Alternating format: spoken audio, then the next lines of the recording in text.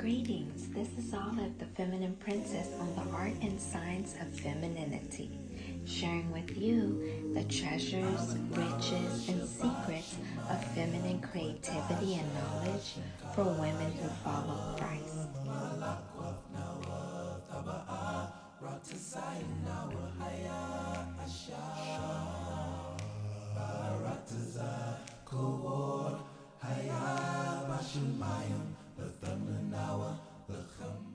Many people have heard of the idea of a triple threat. Someone who could sing, someone who could dance, and someone who can act. That's a triple threat today. But do you know who the first triple threat was? Well, you'll find the answer in Exodus 15, and the answer is Miriam. She was the first triple threat. She could sing, she could dance, she could play a musical instrument as well as prophesy. I bet you didn't know that, did you? Now, as perfect as she sounds, unfortunately, we see a little bit of her imperfection in Numbers 12, and it shows she had a little bit of racism. Well, not a little bit, she had a lot of bit of it. The Bible says that she was Aaron's sister, and unfortunately, both her and her brother got to a point where they were upset with Moses. They felt like he was singling himself out to speak to the Lord and to lead the people, and they weren't satisfied with the positions that they had, the positions that the Lord had given them.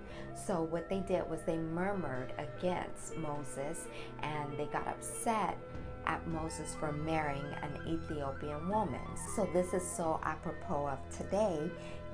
There is a lot of racism that is being exposed now. Well, right here we have recorded in the Word of God, Miriam, who was a prophet. She's labeled as a prophetess for the Lord. She was also racist. She had her own thoughts about this Ethiopian woman, this Cush woman that Moses married and murmured against him. Well, we also have in Exodus 11:1 a recording of the Lord hating murmuring. He hates complaining. That's to him like not being satisfied or not being grateful or not being thankful for what he's given you. So he sees it as a personal complaint against himself. So because she and her brother Aaron complained, unfortunately, they both suffered punishment. It's interesting that they both murmured, but only Miriam was the one who was really punished behind it. And she was punished by getting leprosy. And her brother, once he saw that her skin turned white, was very interesting, because that means she wasn't white to begin with. She must have been another color, because the word recorded that her skin turned white. So once it turned white, her brother saw that and pleaded for her and started to repent immediately. And so they both came to terms with repentance, but because of that complaining and murmuring was so great, and God hates it so much, he kept leprosy on Miriam for 7 days, and then she was healed. So while she was experiencing leprosy for 7 days, the children of Israel were stopped in their travels. They were moving forward toward their promised land, but because she had sinned against the Lord, they had to stop and wait, because there's a Hebraic rule that if someone experienced leprosy, they cannot live in the camp with other people because it might spread. So they had to put her away from the camp. They had to separate her. So while she was being separated and waiting to be delivered and healed, the end of the week from that, everyone else could not move forward. Everyone else was stunted. So this is very interesting to note, because if there's someone in your life that is very close to you or in your family, and they're not obeying the Lord, and they're displeasing him, or maybe even complaining or murmuring against him, it could affect you, as we see here. Going back from that, this happens a little bit later in her life, which shows that even though she was a prophetess, even though her ear was close to God and her lips pronounced the things that the Lord wanted her to, she still had to work out her own prejudices, her own thoughts and perceptions that were not right. Now, God didn't have a problem with Moses marrying this woman. Matter of fact, I believe he set that up. And I believe this Ethiopian woman that they were referring to was Zipporah. And if you haven't watched my video on that, you should take a pause and watch that now. It's very interesting.